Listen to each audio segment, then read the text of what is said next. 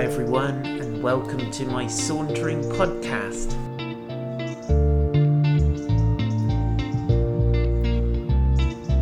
My name is Paul White and I live in a gorgeous place called Weymouth, and this podcast is a collection of saunters that were born in lockdown, but it's also got some additional stuff which is just fresh, hot off the press.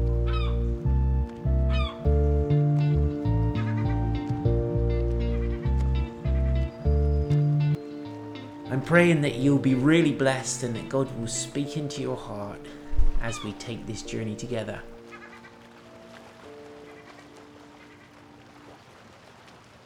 So please go ahead and hit the subscribe button to keep updated with the very latest Sauntering podcasts.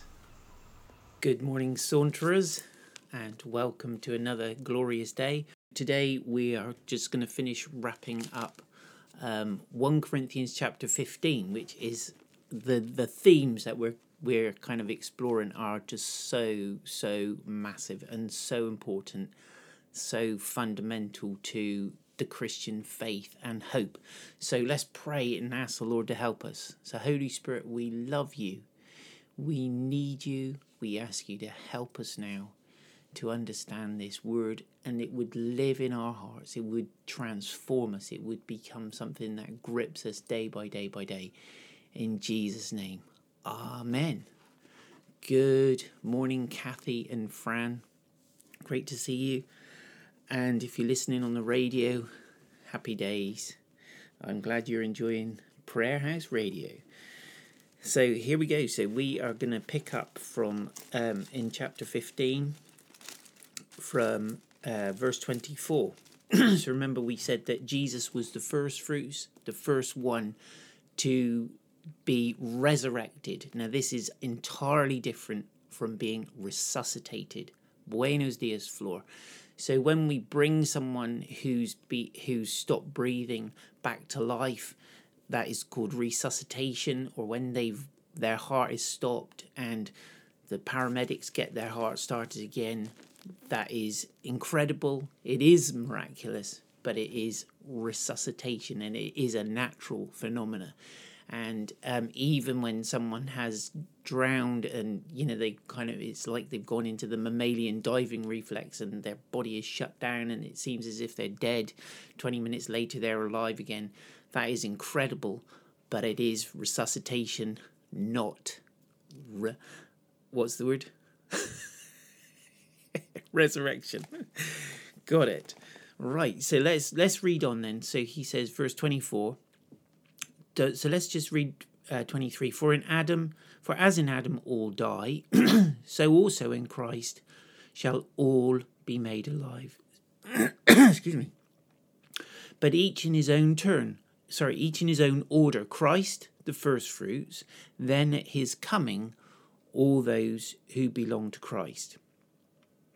Then comes the end, when he delivers the kingdom of God. Then comes the end, when he delivers the kingdom to God, the Father, after destroying every rule and every authority and power. For he must reign until he has put all his enemies... I keep losing my place. He must reign until he has put all his enemies under his feet. The last enemy to be destroyed is death. For God has put all things in subjection under his feet. But when it says all things put in subjection, it is plain that he is accepted who put all things in subjection under him.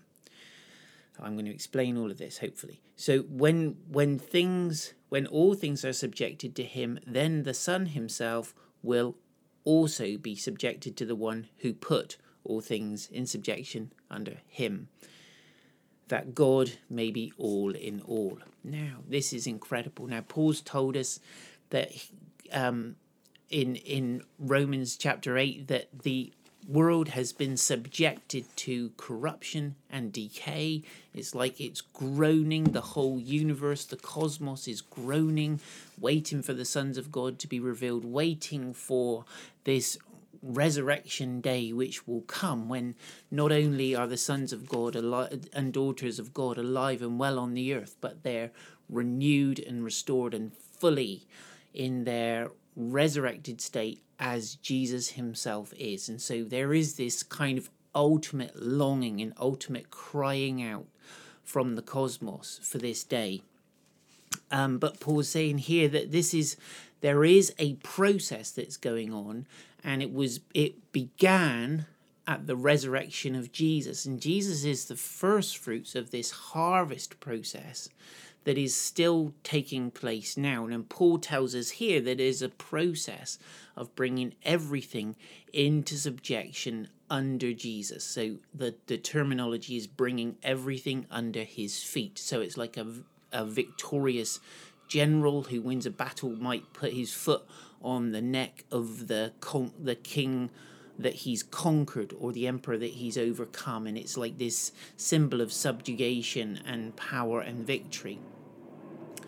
And so Paul's saying there is a process going on which began and will not stop until everything is under the feet of Jesus. So Jesus, the first fruits, is the kind of down payment of that, and the fact that he is in his resurrected body, in his resurrected form now, in glory with the Father, is a kind of sign. And then of course he pours the Holy Spirit out, which is also a sign that he's made it, that he's mission accomplished, if you like, because he said, I'm going to go to the Father, and then I'm going to send a comforter. So we have the comforter here, so we know Jesus made it, and this isn't just a sort of elaborate hoax. So Pentecost tells us that Jesus made it, and then this process now of bringing things into subjection under his feet is underway. Now, you and I come into that because as the Spirit is poured out upon us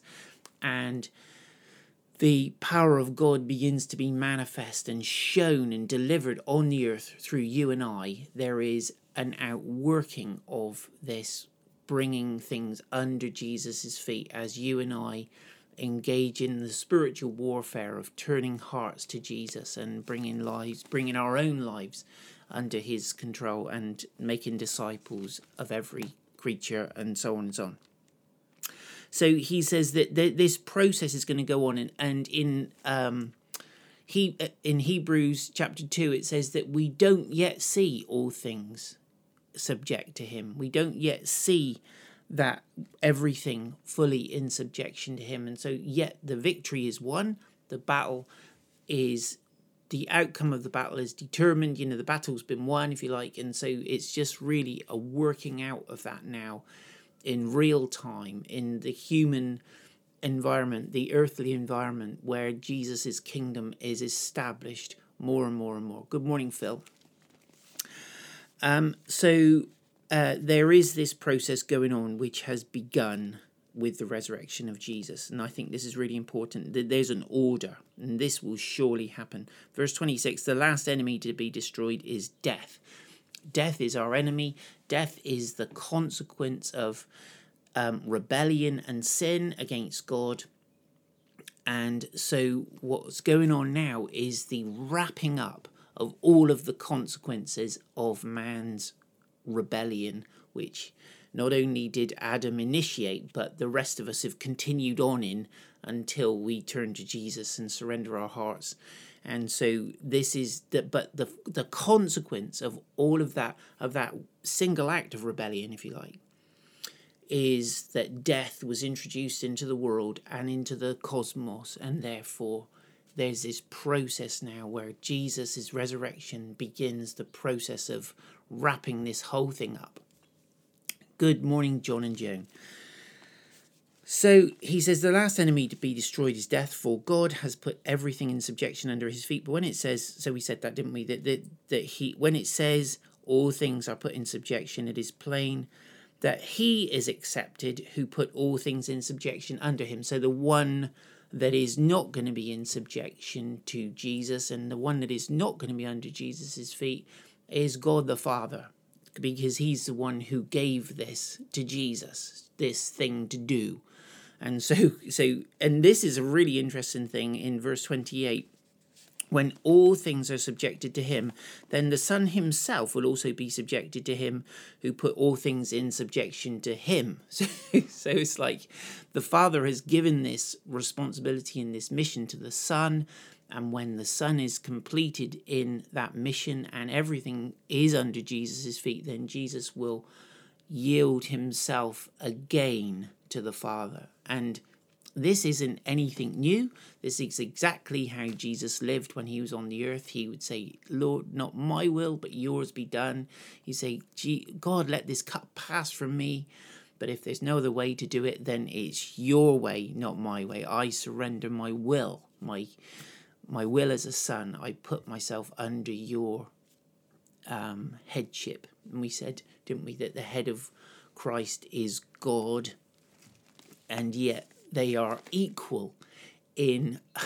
This is just a thing that people who don't understand God get complicated about, because they say, well, how can Jesus be under the headship of God the Father and still be equal? Well, just the way it is. Jesus said, I and my Father are one. We're completely in agreement, and the agreement is that he's the head in this relationship. And I think we've said a few times now that one of the themes that comes out a lot in this book of 1 Corinthians in particular is this idea of surrendering our will to God's will and putting ourselves voluntarily under his lordship and surrender to him. And in doing that, we submit to one another, and so on and so on. And we let go of what might be considered to be our rights for his sake. Verse 29, he says, otherwise, so we've got this sense of everything being under Jesus' feet and the end of death and everything else. And he says, otherwise, what do people mean by being baptized on behalf of the dead, if the dead are not raised at all? So Paul's going back to this theme of some people say the dead are not raised. There is no resurrection.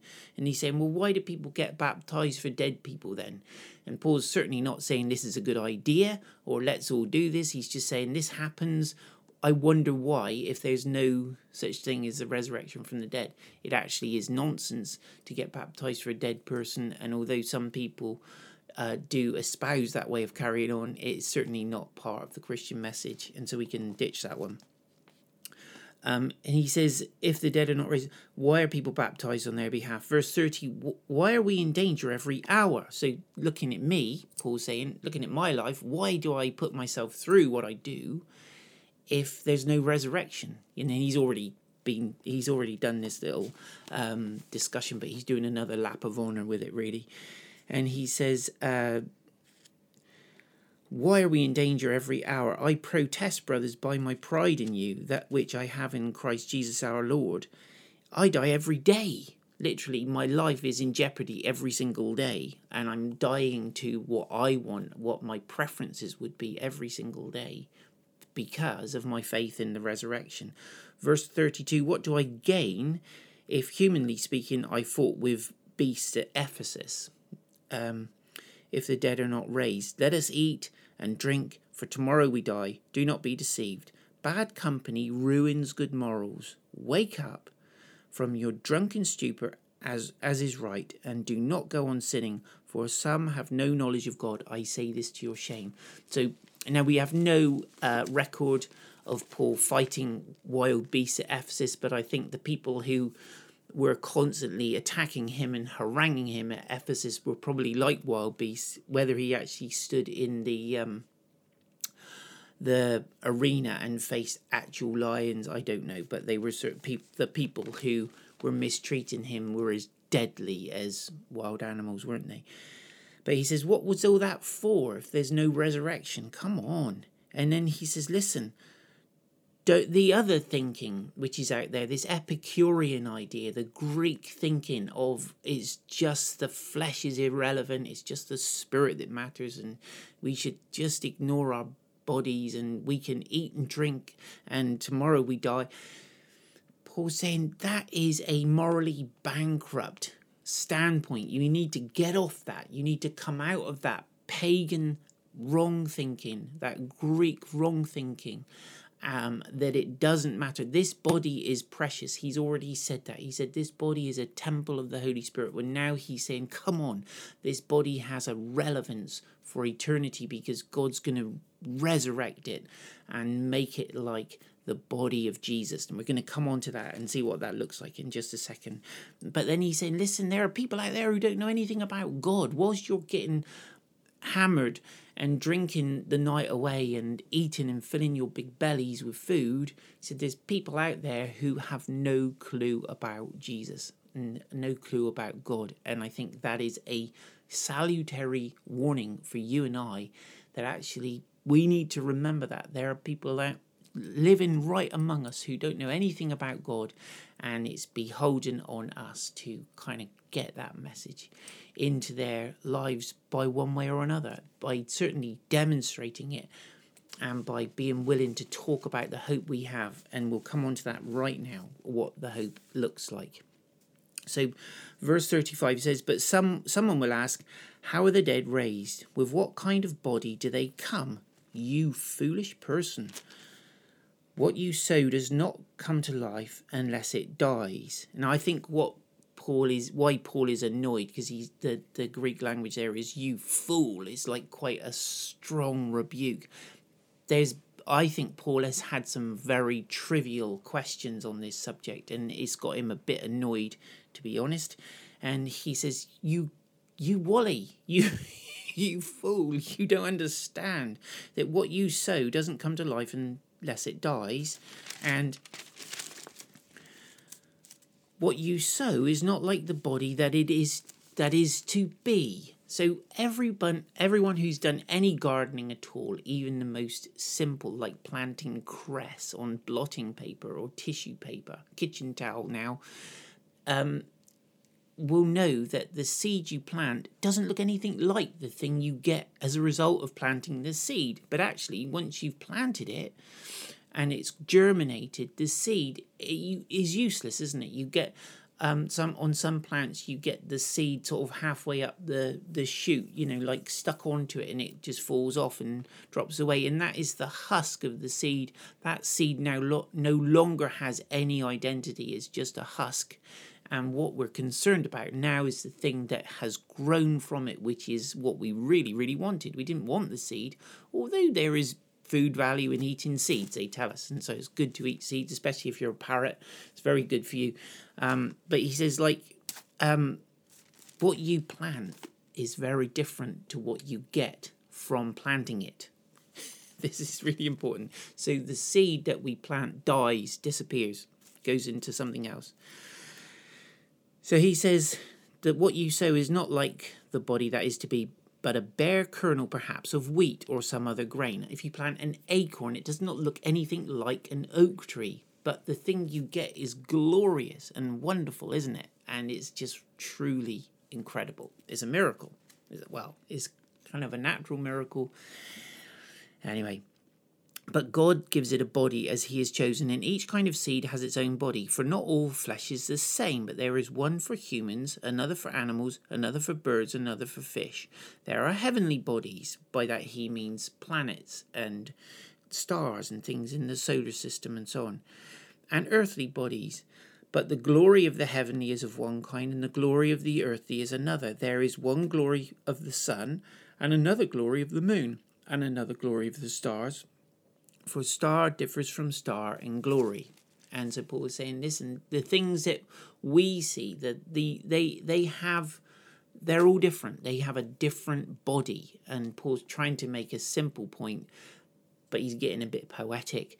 The simple point is that what dies, the thing that is resurrected comes from what has died, but it looks nothing like it. It is so much more glorious, and we'll come on to that. So he says, verse 42, so it is with the resurrection from the dead, what is sown is perishable. So when we put our body in the ground, it has died. When someone puts our body in, we don't put ourselves in, do we? Someone else does it for us, or they put us into the furnace where we're cremated. And that we do that because the body has no longer got a purpose. Its earthly purpose is finished. But Paul's saying from that, even from that death and that perishment of our body comes something which is imperishable. So he says, so it is with resurrection from the dead. What is sown is perishable. What is raised is imperishable. It is sown in dishonor. It is raised in glory. It is sown in weakness. It is raised in power. It is sown a natural body. It is raised a spiritual body. If there is a natural body, there is also a spiritual body. Thus it is written, the first man, Adam, became a living being. The last Adam became a life-giving spirit. But it is not the spiritual that is first, but the natural, and then the spiritual. The first man was from the earth, a man of dust. The second man is from heaven. As was the man of dust, so are those who are of the dust. And as is the man of heaven, so are those who are of heaven. Just as we have borne the image of the man of dust, we shall also bear the image of the man of heaven. Or of the man of heaven.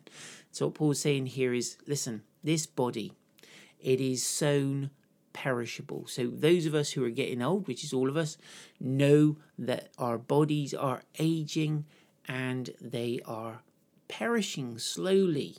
And that's a sad thing to see, isn't it? When we've enjoyed good health and we see our body just kind of becoming weaker and less robust than it was, and our brain perhaps not as quick as it used to be, and all those things. And we think, oh, I used to be able to do this, or I used to be able to run 100 meters in whatever.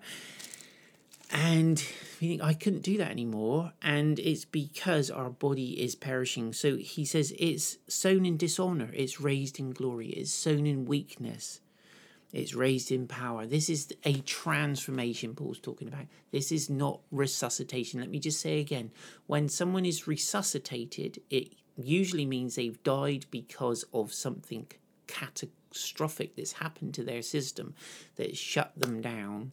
When they're resuscitated, they're usually still in a medically critical condition. They are not in any form of glory right now. They need tubes and interventions and all kinds of things and supervision and help to get them back to a kind of health and strength. And so, with a few exceptions, obviously, but generally speaking, when someone is resuscitated, they are not in a glorious state. They're in a medically very vulnerable, critical state. And Paul's saying, listen, this is something entirely different. It's really important that we understand that. When Lazarus was raised from the dead, he was resuscitated. Although he'd been dead for 3 days, it wasn't a resurrection in the true sense. When Elijah and Elisha raised people from the dead, they're brought back to life. They weren't resurrected, which is a difference. So Paul's saying, listen, this new body, it's going to be raised in glory. Think about the grain of wheat. It's just a husky little thing. It's hard.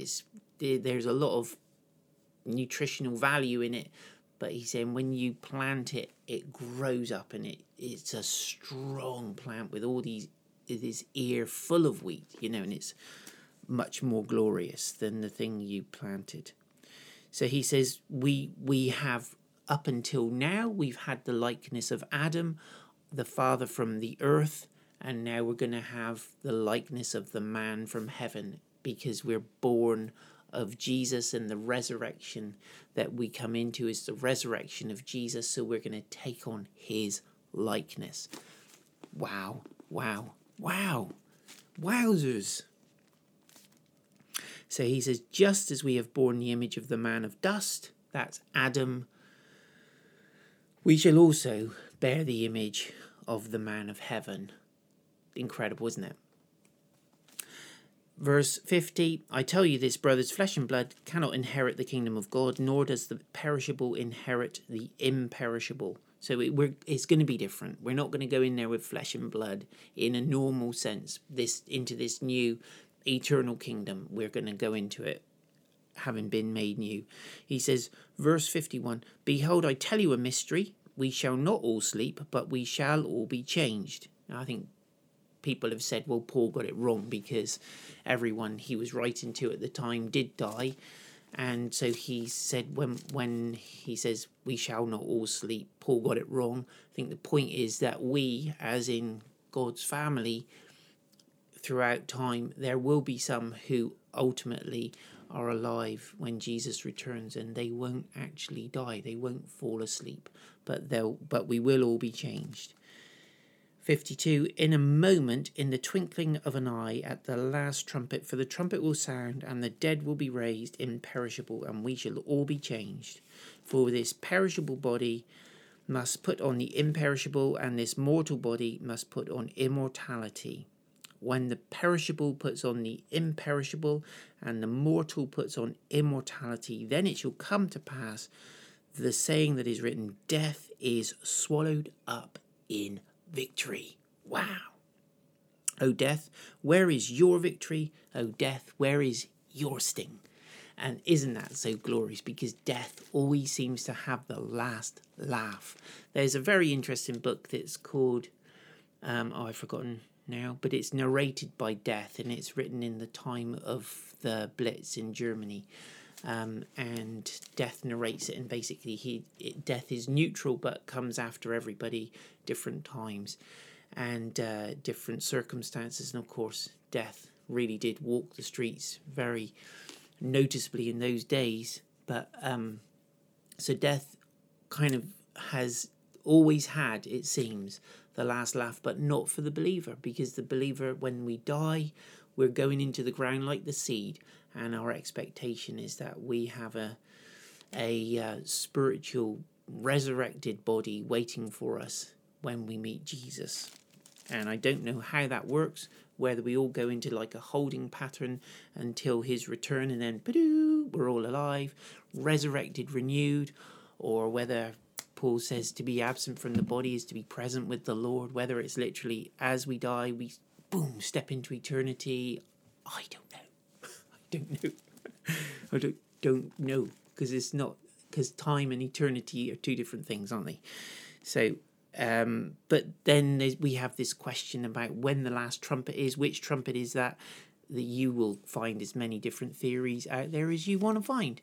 Some people believe it's right at the end when the tribulation has happened and all the perils have come on the earth, and it's been great suffering and trials on the earth for a period of time. And at that last trumpet, then that's when we're all raised. Others want to say, well, no, there's a trumpet that happens before that, and we all get hoiked out before the trouble really gets going.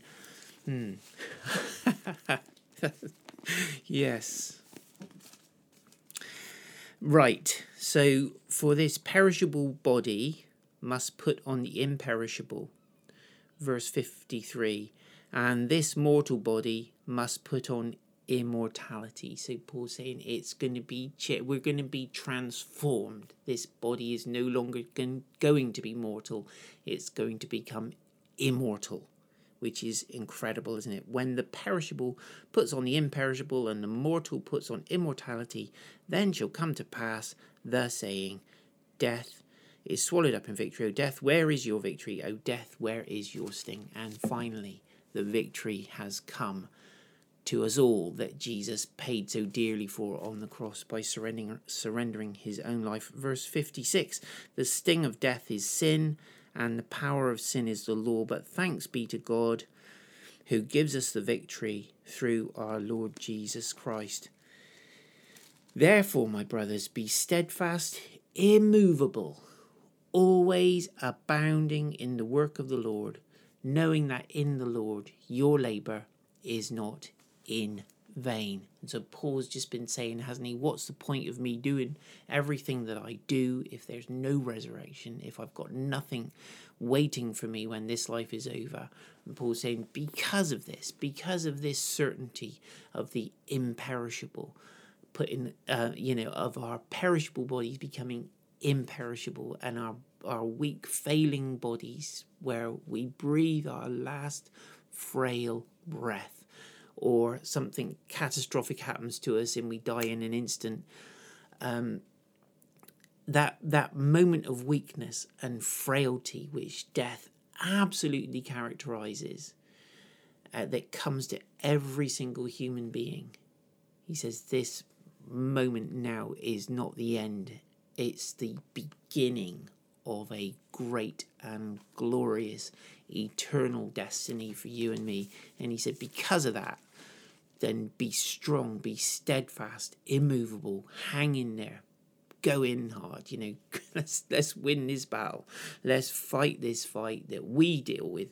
The battle is won, but we have to we're part of this process of bringing everything into subjection under Jesus's feet. We're part of that spiritual conquest of the earth that Jesus is engaged in right now. So he says, be steadfast, immovable, always abounding in the work of the Lord, like always doing it generously. Don't do it with a tight, meager mindset, but do it with all your heart and soul. May God bless you indeed as you reflect on these things, and may God continue to give us insight and understanding about it all. In Jesus' name, God bless you. Take care.